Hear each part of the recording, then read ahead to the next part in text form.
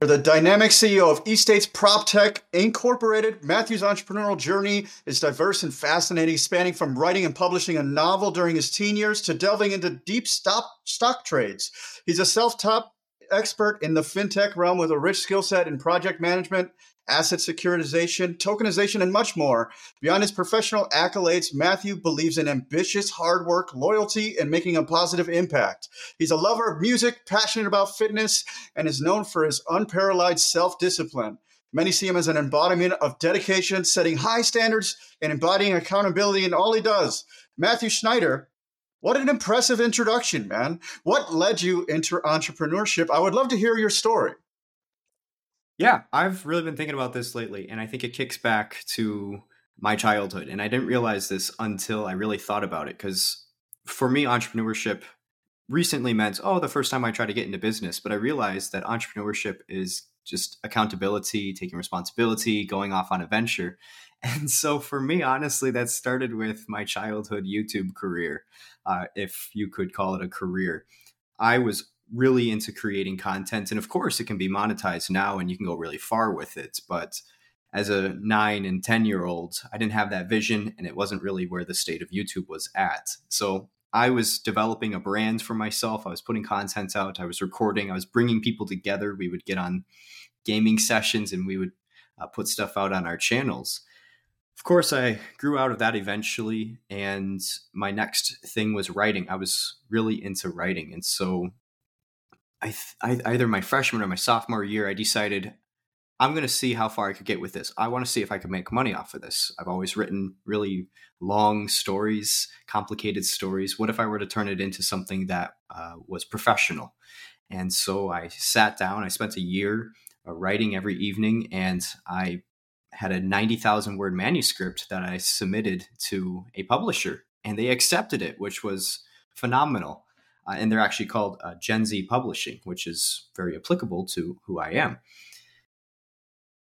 Didn't get too many sales though. So that was like my first big failure in the book, no pun intended, where I didn't have a good marketing strategy. Maybe the story wasn't really there. I didn't have the network, but it was still a really cool opportunity to have written something and then start to call myself a published author. So after that, I decided to get into music. I've been playing music or playing instruments my whole life. And I thought maybe I could take this skill and again, monetize it, turn it into something that could be distributed and professionalized. So I started producing stuff on my computer. I would hook up my keyboard, play with different synthesizer sounds and make beats, tunes, and put them on Spotify and all the other distribution networks.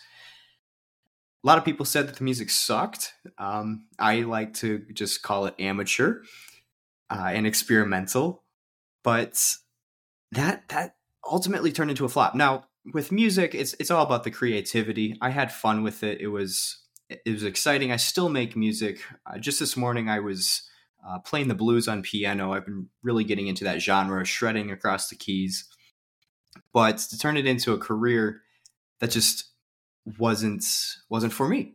So I was moving on to the next thing, and that was, I think, my senior year. Actually, Matthew, if I could pause you for a second. Sure. I would love to dive into this a little bit. Obviously, You're an artistic and creative person, right? So let's go back to the book launch, because I imagine this was a incredible learning experience for you, right? So you're a young kid, you get a book published, and I'm sure that made the world to you. And then you realize it's great. Not everybody gets published, but you didn't make many sales. Like it had to be the most bittersweet thing in the world. Like what was the learning experience that you got from that? Because I imagine, as you mentioned, that was your first great failure. I'm sure you're an entrepreneur. You know that failure is the way, right? I mean, it's hard to learn. It's something you need to learn. But let's get into that. Like what did you learn from your great first failure? Boy, there's a lot to unpack there, and maybe that's why I skipped it over, because this opens up Pandora's box in terms of the failures. Well, first off, I didn't try to build a network. I didn't try to build an emotional tie between people who were interested in the book or people around me and then the book itself, the story.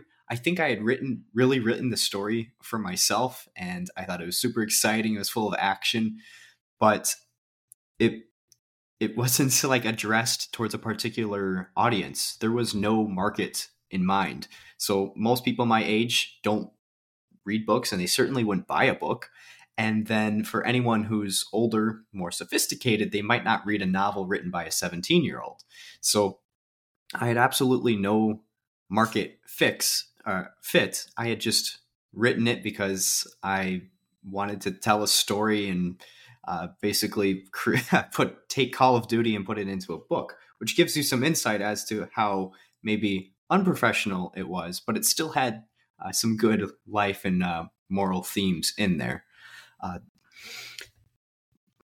And then I had to bite the bullet with, I had put a lot of time into something. A lot of people knew about this. Some people said, "Oh, you're going to become rich and famous now. How exciting." But that's never the tale, especially with authors. That's where starving artist, that term comes from. And next thing you know, people were discrediting me. It's like, "Oh, regardless of you being a published author, you put all this work into something and it didn't work out. How pathetic." And it's tough to live with that. I didn't let it get to me too personally. The social consequences and then the personal consequences of, well, I dedicated all this time to something and I didn't reap the results I was expecting. And that tends to be a recurring theme in entrepreneurship, and certainly many of the ventures that I embarked on and didn't really see anything from it. And that was a huge tale for even the company that I'm working on now, eStates, where it took years of trial and error and persistence and failure before we actually got the traction that was necessary for the company to take off. Absolutely. I'm totally in agreement with you there. I mean, it's hard to realize when you're going through the failure because, as you mentioned, it's very challenging to accept. It's very challenging to go through the societal problems that come with it. But ultimately, you learn far more from failure than you ever learn from winning, or at least I firmly believe that. There's only two things in life. You learn this as an entrepreneur. There's winning and learning. So let's move along. You are going to get into your entrepreneurial journey after music. I'd love to dive into music, but I think that's just far too subjective to really dive too far into. So let's talk about what happened after music. Yeah, so after I stopped producing music, I had a friend reach out to me who had been trading the stock market, and he had another friend who was joining him as well in that endeavor. And he said, "We're working on a group. We want to start analyzing the stock market, doing some technical analysis, fundamental analysis, finding great stocks, taking positions in those, and then finding a way to monetize that beyond the capital gains."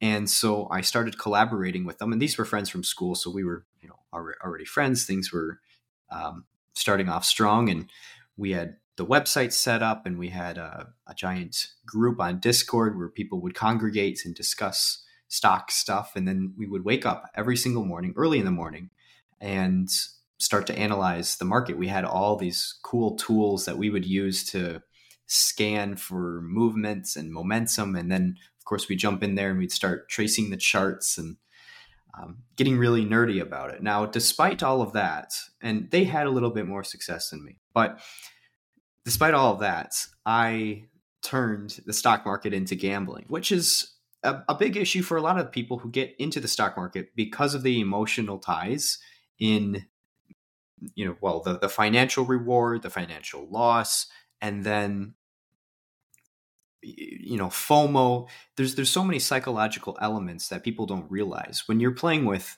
dopamine and, oh, I can make so much more money and I need to make money. And then that hits where something doesn't work out and you start to question your entire reality. Am I actually super unintelligent? But then, of course, you have a little bit of beginner's luck and you start to feel like a genius. You are in this constant emotional, psychological roller coaster in the market, and you start to rely on that more than you do your analysis, or at least I did, and that was my fault. And so I would put large sums of money and lose it, gain it back, lose it, gain it back, and I traded away my life savings 4 or 5 times. I was saving up money, I was putting into the market, and I would lose it, and I would come back a little bit stronger. And then, what really helped me kick the can there was April of 2021, I believe, I was in Tesla, and it was on a Friday, and my contracts were expiring, which means you either make a good move that day or your entire account goes to zero. Well, my entire account, because I had put everything in on this play. I was so optimistic about it. And next thing I know, the president was giving a speech and the market didn't take it very well, and $25,000 on that position was gone. And I was sitting in my part-time job looking at my computer screen because I would work and then I would also trade on the side, and I try to balance that. And I was looking at my screen and I realized I messed up. I just did an abysmal thing. Like, I put myself in an unrecoverable position.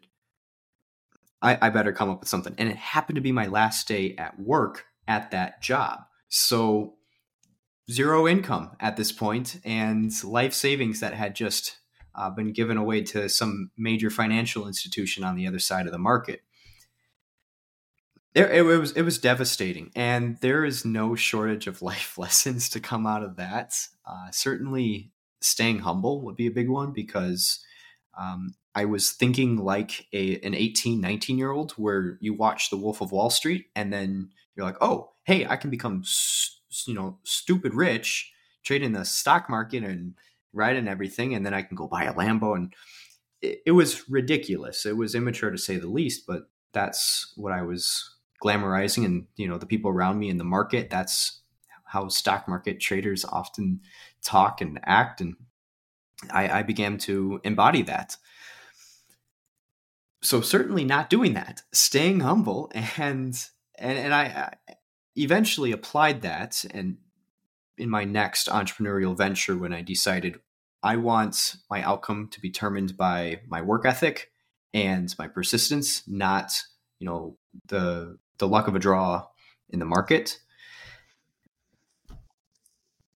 That makes a lot of sense. Let me jump in for a second again. Sure. Yeah, I can only imagine. I can totally relate to you on so many levels there, because if you do have a little bit of beginner's luck, you could feel like a genius. Now, this is actually hard for me to admit, man, but I actually turned $7,500 into like 500 grand on a trade. And I kept waiting because I was like, I just needed to double one more time. It's already doubled like 10 times almost. Actually, more than that. Yeah. I don't even want to think about it. It hurts thinking about it. So I could relate to that. Do you still do stocks? And like, if you do, like, what differentiates investing from gambling? Because I don't do it anymore, because I don't play with dopamine like that. It's just too risky. I don't do it anymore either. Ever since I got into the commercial real estate and working on my current business, I have not touched the stock market. And for good reason. The emotional toll and the stress was too much for me to handle. It really ages you at twice the rate, sitting there watching screens, hoping for the best and receiving the worst. I don't touch that. When it comes to investing versus gambling, well, investing is certainly long term, but like trading effectively versus gambling, I think most people say consistency. That's what it is. When you are trading effectively, you're just looking for little moves to build, $100 a day. And that's your strategy. You have risk assessments, you have a goal, you're in and you're out. Versus gambling, it's everything or nothing, unfortunately. And that's the way I was looking at it. Throw money into a position. Oh, if everything went perfectly today, I could have a 500% return and then walk away with a new car. And then when it goes the opposite direction, I might as well just hold until it reaches zero, just in case it decides to bounce back. So it's a terrible mindset. With gambling, there's absolutely no strategy involved. With trading, certainly there is a strategy in place. And then with investing, you throw patience into the mix and a little bit more conservatism with your financials. And honestly, that's the best outcome. Nobody has ever really gotten rich quick. Well, you can, but it's not often to stay that way, because yes, it reinforces bad habits, I think. Yeah, cool. So let's continue the transition. I believe we were going from stocks to commercial real estate, though. But take me wherever you were going. Yeah. Okay. So after the last day at my job and the day I lost everything, as I like to think of it, I I had picked up some part-time work as a DoorDash driver, and this was a really good gig for me because fairly independent person. I like to go out and I can work whatever hours I wanted. I could interact with people. But one evening that summer, my cousin, who has been in commercial real estate for almost a decade now, he took me out to dinner and my brother and one of my friends, and he was talking about a problem that he was trying to solve in the industry. He said, I wish my friends could get in on the same deals as me. I have to write $50,000 to $75,000 checks, which is way out of, the financial range for most people. How can we democratize this? How can we bring down that entry barrier so that the average person can start investing? Seeing as I didn't really have a hill to die on at that point, stock market wasn't my thing, writing, music, I thought, well, great, I can pursue this now. This is what I'm going to spend the next few years going after. I researched the regulation, some of the technology components. What could we do to take a commercial asset and break it up and then make it so that people can just purchase that online? And that brought us to Estates. So I came back with a business plan. I said, look, we can make a business around this, a marketplace. You can put it online. If you put up the money, we can develop this and then turn it into something that's interactive for people around the country to fractionalize commercial real estate or purchase those shares of commercial real estate. And this was like a light bulb moment. We were super excited about it. He willingly put up the money because it was fundamentally his idea first. And we set off. I led for, pretty much all the operations. He kind of liked to sit back a little bit more and just make sure we were headed in the right direction, put up the capital when necessary, and then entrusted me, which is huge because like I was 19 with no understanding of business developments at that time and a track record of trying things and failing, but he entrusted me to lead the business, and stepping into those shoes, taking on that responsibility, certainly grew me as a person, an entrepreneur, many times over. But immediately I felt that I was obligated to make this succeed. And so I just put endless, hours into this, 8 hours a day. And then I would go DoorDash in the evening. We continued to build things along. We certainly had a number of turmoils and trials along the way building Estates. And I could certainly go on, 10 minutes each about every problem that we encountered. And maybe that's what you'd like to hear. Is that, there's a lot to learn from it, but of course it's sort of like an endless woeful story. Well, I mean, I love hearing about challenges, especially when they're overcome. They look a lot different in the rearview mirror than when you're experiencing them. Because I mean, there are times when they feel insurmountable. But I mean, like I said earlier, I don't think you learn much more than from the challenges that you overcome. I think that's truly what makes an entrepreneur, because I think we're a risk-averse personality type. So we tend to find ourselves in challenging situations. But I also think that's where the most growth comes. Like you learn more from a failure than you'll ever learn from a success. Like always. Like if I flipped a house and I lost money on it, I know how to not lose money next time because I won't repeat those tasks. So yeah, I mean, if you're game to talk about the failures, I would love to dive into it. Sure. Yeah, I didn't want it to sound like I just have this endless path of failures and that I am a failure. And I guess that's a big thing that we should touch on eventually, because at this point, failure after failure, you start to embody that result as your character. Like you adopt it, where you start to think, I can't do anything right. And this was something that I only recently overcame, and that would be jumping ahead, the whole imposter syndrome that goes into that, feeling just unqualified. But anyways, so the first big problem that we ran into was that we had a total miscommunication with our initial software development team. And by miscommunication, I really mean bad business. And they really set in motion a series of events that we are still dealing with the fallout of what they did to us. And I would not necessarily describe them as the most honest business. And so they charged us a lot to build our platform, and they did not deliver that platform. They strung us along.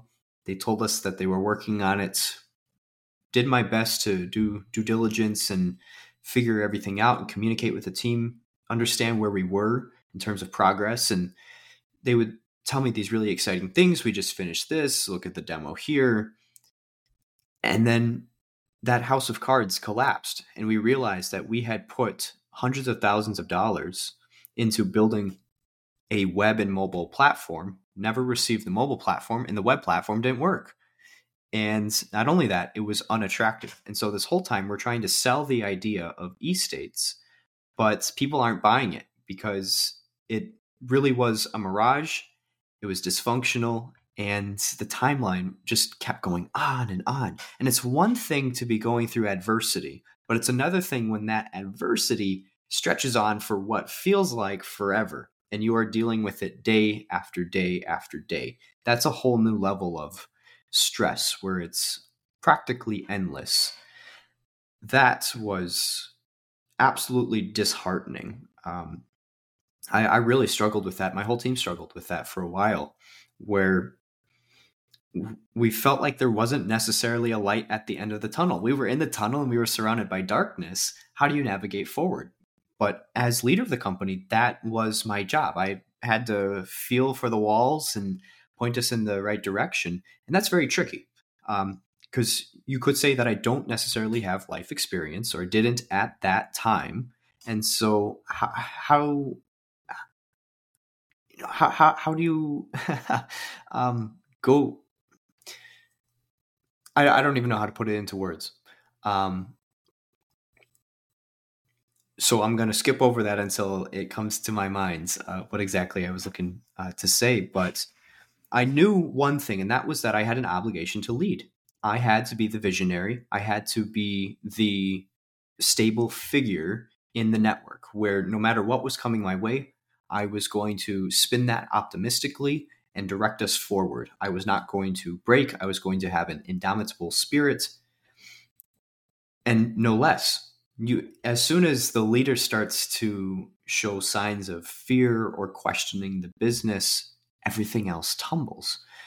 And that's a lot of responsibility to put on the shoulders of a young person and someone who has no experience dealing with that level of adversity. I guess that's what I was trying to get at before, where that is a lot to expect from a person who has not experienced it before. And now it's not just the struggles of life. There's money on the line. There's business. That's a lot at once. But I did overcome it, and it's made me such an incredible leader, I like to think, as a result.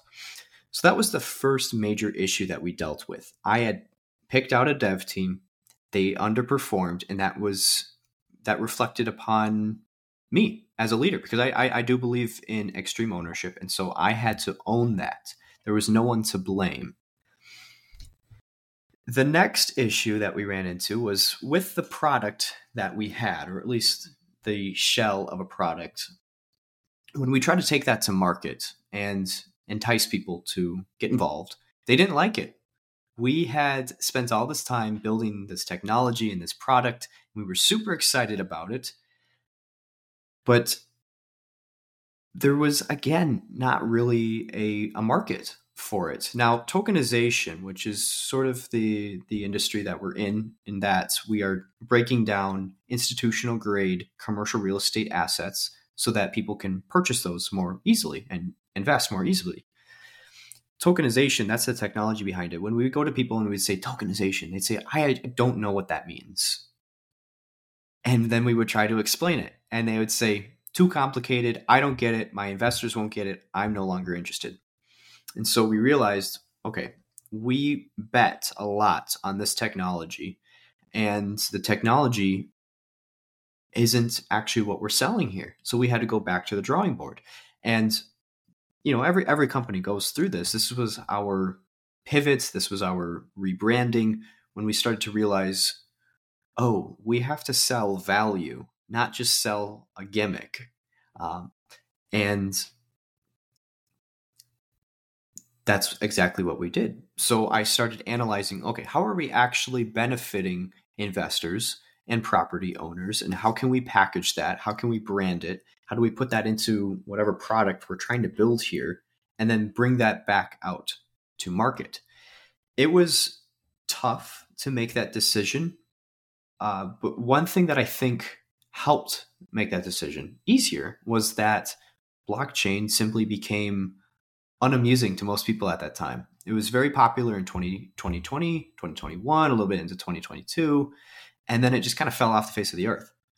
We still wanted to leverage the technology, but we realized we couldn't depend on that. So as the market sentiment shifted, that was our indicator that, all right, we need to take a new perspective here and really focus on the customer and what they're looking for, as opposed to riding the hype train of the technology at that time and all the startup sentiment around it. We really got caught up in that. It was the best thing to ever happen to us. And I guess that's the case with a lot of adversity, where a wrench is thrown into your system. You are forced to detach, take a step back, reanalyze, and suddenly you have this epiphany and you come out the other side much better off. Even what we're working through right now, I hope that's the truth. Because like any startup, we have our fair share of struggles. And if there's anything that I should have learned from history, it's that when we are going through a time like this, or when I'm going through a time like this, there's the grass is greener on the other side. So just keep on through it, or keep pushing on through. Everyone who listens to our show knows Matt and I are passionate about obtaining financial freedom through real estate investing. We also know that everyone's situations and goals are different. And while there are programs out there that show you a path to financial freedom, many of these programs are just too cookie cutter and don't take your personality, situation, and desired outcome into account. Think about the number of times you have watched a guru online and tried to do the exact same thing as they did, but had nowhere near the same results. You are not alone. When I got started, I was continually paying for courses and getting only partial results until I discovered the path that made sense for me. And the results prove this. Most online course creators have let us in on their dirty secret that 90 to 95% of their students never complete their course and achieve their desired outcome. This is why we have opened up a few one-on-one coaching slots with Freedom Chasers Coaching, where you can get a plan to financial freedom that is completely customized to fit who you are and where you want to go, and most importantly, how you want to get there. Where you can get a plan to financial freedom that is completely customized to fit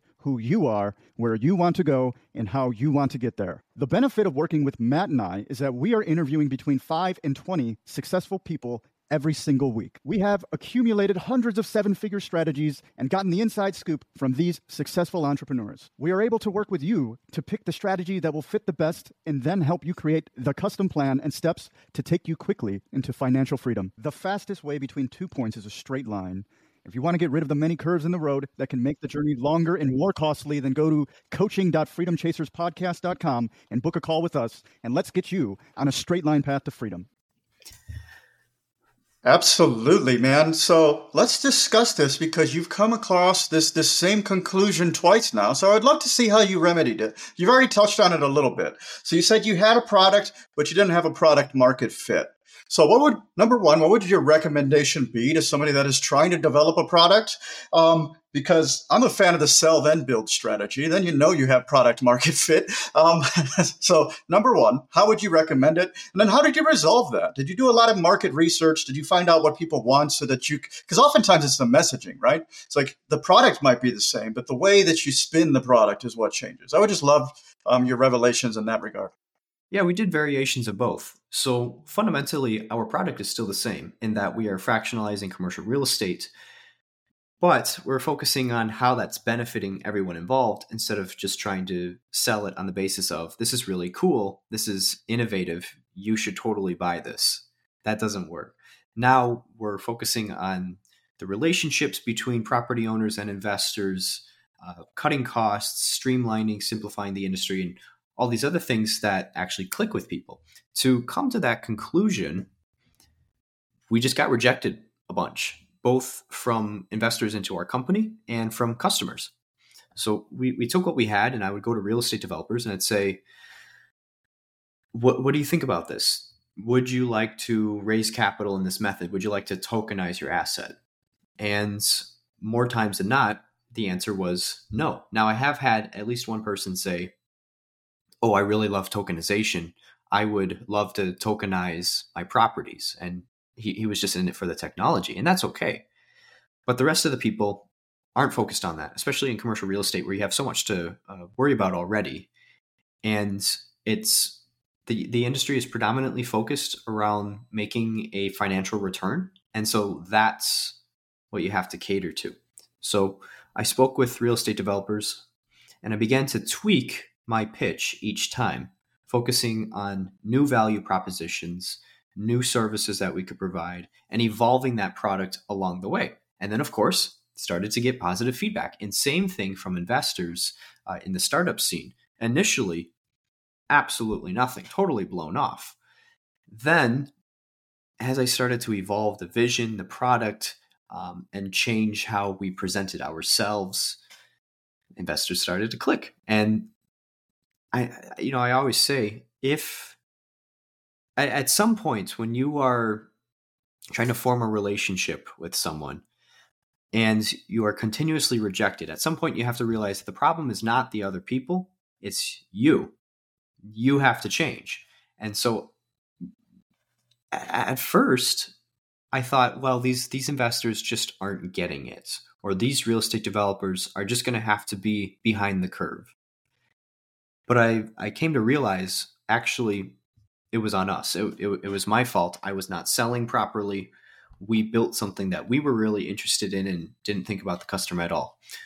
Began to evolve that, again, forming those relationships, communicating, talking with customers, doing that market research, like you said, where you are selling first and then building the product second.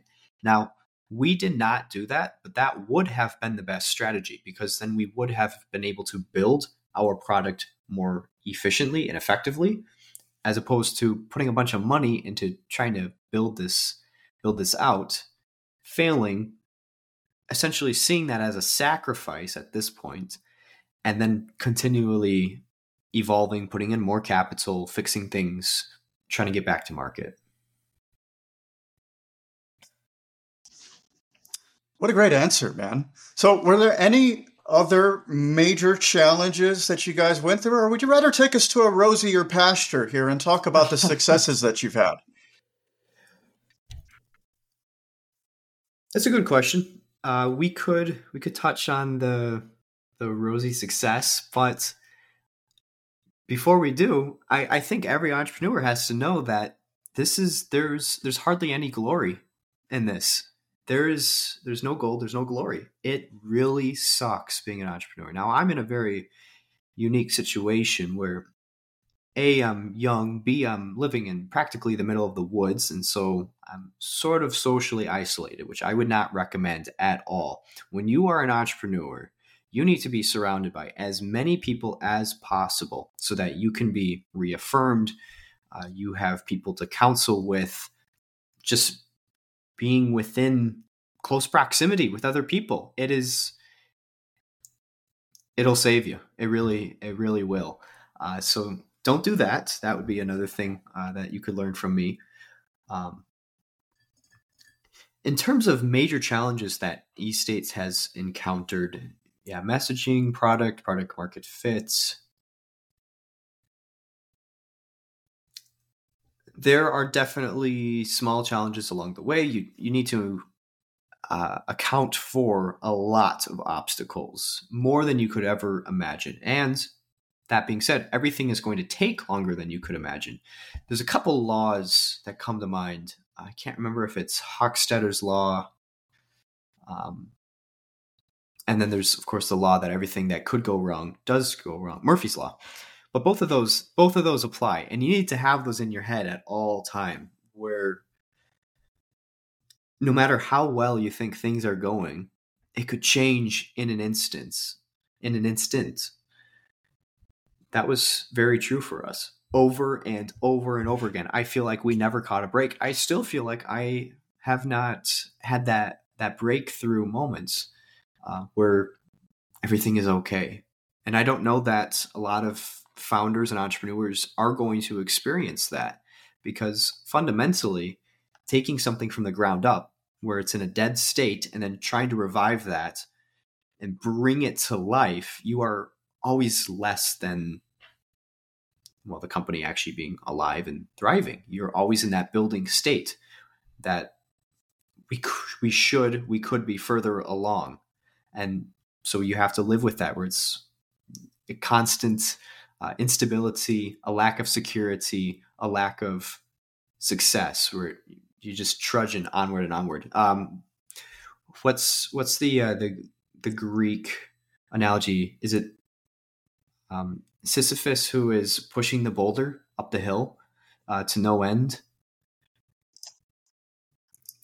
Oh, I wish I knew, my man. I wish I knew. I was actually reading about some Greek mythology this morning, surprisingly, but it wasn't that one. So I wish I could tie that together for you. Well, but whoever it actually, might be, let me comment on that. Yeah. Because you had glossed over imposter syndrome a little bit earlier, and I'm getting a sense of that as somebody that knows imposter syndrome intimately. It's just, I think it's extremely common in entrepreneurs, right? Because you never do feel like you've arrived. Even when you accomplish your goals, you have more goals, because action begets more action, results gets more results, and you're never satisfied. And that's just eventually something you need to come to grips with. It's just like, you know what? I'm never going to be satisfied. So I need to try to live in the moment a little bit and celebrate my successes, because if you look back, they're very real, man. You had a book published. You've done so many awesome things already. And it's hard to recognize the success when you're the one that did it. Like, just for example, like I did a podcast with somebody else, in his introduction, I was like, man, that sounded really cool when you said it. When I think back, I just think of all the challenges and stuff like that, and it wasn't nearly as fun as it sounds like when you say it that way. So just something I think for you to keep in mind: celebrate the successes. Like I have to force myself to do so. I'll sit down and be like, what was good that happened? What can I be really happy about? Because that'll really help you live a more fulfilled life, because you're having successes. Obviously, the challenges are there, and they probably occupy more of your headspace, but the challenges bring the success.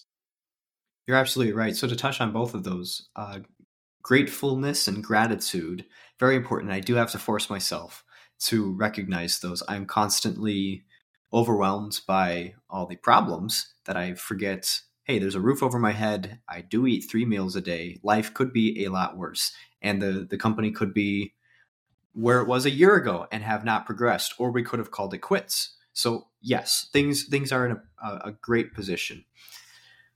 But I don't know how often I admit that to myself or admit my capabilities as a leader. And that goes into the imposter syndrome, where I am constantly trying to accomplish as much as possible so that I feel that I am eminently qualified to lead the company and be socially recognized and respectable within the industry. But I never feel like I fulfill that. And it's very tricky at a young age. I think that's a big part of it, where you're going up against titans. And like a small company like us, we're going up against institutions. How can we ever feel that we are as good, that, you know, despite all the things that we're doing right, it's justified? Same thing with me as a leader. I would say, and I would hope, and humbly, that I'm doing an okay job leading. But like, why do I deserve the role? And I think about that a lot, and I hope that I don't get lost in thought here trying to think about it. So ultimately, it's just we never feel qualified. We don't. It's so difficult, but we have to acknowledge that our life experience and the actions that we took that brought us to this very moment and put us in this position are enough, and it warrants, you know, the role that we take on. If someone else had connected the dots and was thinking like me, then they would be the CEO of eStates. They would have had their eStates before me, but they didn't. So, you know, what are the 1 in 10 million chances that allowed this to happen. I guess ultimately I should be pretty grateful, despite all things. Absolutely, man. Yeah, I'll challenge your thought process on one of those things. Aletta, you mentioned like, how can I be as good as these large institutions? And I think, I mean, that goal is tremendous long term. I say go for it on a very long horizon. But when you're thinking on the short term, man, you need to think like, how can we be the best company that we can be? Because that is ultimately going to bring you more results than trying to compete with, I don't know who you're competing with, but let's just say Goldman Sachs or whoever the big firms might be. That's it's a lofty. That's why it's going to be difficult for you to sit in the moment and enjoy your successes because you're comparing yourself to companies that have been around for forever. So you're very young. You have a very young company. I think entrepreneurs in general have a certain mindset, so that's why imposter syndrome is common among us because we think a little bit differently, typically speaking. So I don't want to be on a down note this whole thing. We got about 5 more minutes, man. Let's talk about your successes. I don't want to just talk about the challenges because I know you've gotten to great places because we wouldn't be talking if you didn't. So let's talk about some of those accomplishments. Yeah, absolutely. If I had known that we only had 5 minutes left, I would have split that a little bit more evenly because that means we're about 85%, 90% negativity. And while that is a reality for a lot of entrepreneurs, there is the other side. You do have your breakthrough. If you persist at something long enough, you pay off your time debt, you do eventually succeed. And we are seeing that. And it is fascinating to see all of our hard work and to connect the dots in retrospect. Steve Jobs said that you can only connect the dots looking back and realizing that, all of these issues that we encountered allowed us to become who we are today as a company, as a team, and as individuals. It is adversity, going through adversity together that creates the strongest relationships. And that's why, whether it's my C-suite or my advisors or my investors or my friends and partners, we've been through a lot together. And our force combined is one to be reckoned with. Like, there's a really strong relationship here. And the amount of spirit, ambition, and passion and perseverance that goes into that to get over all those obstacles, I think that alone is a competitive advantage in the market. I look at the competitors and I don't necessarily see that synergy. Now, of course, I can't see inside of their minds, but I think the community knows. And that's why there is a lot of warm sentiment in our community. People understand our struggle. And I guess it is pretty important to share that story of how hard you have worked to get to a position, or else people think it's an overnight success, or they think that you're just another institution trying to step in and extract some value. But we have put in blood, sweat, and tears to get where we are, to build something worthy of a sale, to make that exchange, our product for that person's money. It's not just because we're trying to make money. We really did our time to make sure that our product was right, that our solution was right, and that we are people-based, relationship-based, not just money and power. So yes, things are going pretty well for us. In fact, just yesterday, we did soft launch the platform. We've been working on a new iteration, rebuilding things. There's never a shortage of things to work on, especially bugs to squash and software development. It is a constant evolution, but we're doing pretty well now. Between our qualified leads and our sales pipeline, the community that we've built, the platform that we have, the crowdfund that we launched, the capital that we've raised, the marketing opportunities, the publicity events, it is really picking up. And so I kind of feel bad now for talking about all the negativity for 90% of the episode, because we are in a really cool position. But it took forever to get here. The exponential curve that people talk about in success, we just hit that curve point where it's flat, flat, flat, flat, flat. Nothing is happening. And then you start to see it. But no matter what, if you stick with something long enough, you certainly do reach that point. That's every entrepreneur's story ever. Some people will go decades. Yeah. I think about that too. It's like, oh, yeah, the last year sucked. Okay, well, what about people who failed for 50 years? if I'm seeing success, then I guess at least that's not me. Like I should be really grateful that I was able to figure this out in 12 or 24 months and not have this company fail, because this company could have failed just like all the other adventures. And who knows, it may still. And that's something that I have to live with. And that's where I'm in that constant dread states and the imposter syndrome where it's, oh, maybe we're not good enough. But that's not the case just yet. And so I'm going to ride that momentum and stay optimistic. Yeah. As you should. Most companies fail, I think, if you look at the statistics. So, I mean, it's just part of the journey, man. If it fails, you just start another one. At least that's what I think. I couldn't possibly work for anybody else at this point. Dude, I think it was absolutely tremendous what we did get into. I'd love to give you a point to talk about what you guys are working on right now, number one, and then where can the audience get in touch with you if they wanted to do so? Yeah, absolutely. So we've been building eStates, which is a platform synchronizing fundraising, investing, and property management for commercial real estate. Now, what does that mean? That means if you're trying to diversify your investment portfolio, now you can add commercial real estate. We've made it accessible where for $500, you can get in on those same institutional grade strategies that are being used by the giant financial banks and investment groups. This is an unprecedented opportunity where the world's most old and lucrative capital market is now available to the middle class. On the flip side of that, well, what are the investors investing into? Those are properties, and those are property owners who are looking to raise capital. So we also help real estate developers and owners who want to fractionalize those assets and sell fractional ownership of their properties. All of that meets in the middle on our marketplace. We help facilitate that transaction, investors and the property owners. Then, of course, we have some software tools to help optimize returns and streamline and better increase efficiency in the property operations. But really, our mission from the beginning is how do we make commercial real estate more accessible? How do we bring down those entry barriers and foster a new relationship between the property owners and the investors? And that's what eStates does. So you can go to eStates.com, and that's spelt as e-states.com. You can also find us on all of the major social media platforms, and you can find me on all major social media platforms. Most of the time, my handle is Real Matt Schneider.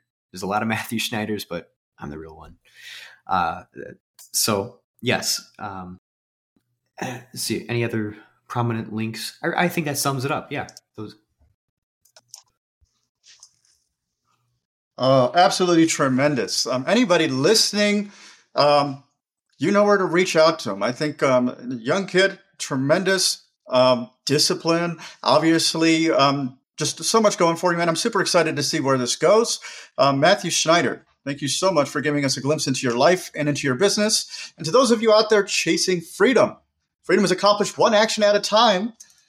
In the entrepreneur's journey, failure is the way. It is not about what you do or what you accomplish. You need to fail. You need to fail consistently to get where you want to go. What matters most is not what you accomplish. It matters how well you can walk through the flames. So thank you for tuning in, and we'll catch you on the next one. Absolutely. Thank you, everyone. Please like, comment, share, and subscribe. Engagement is like gold tests. We can't do what we're doing without it.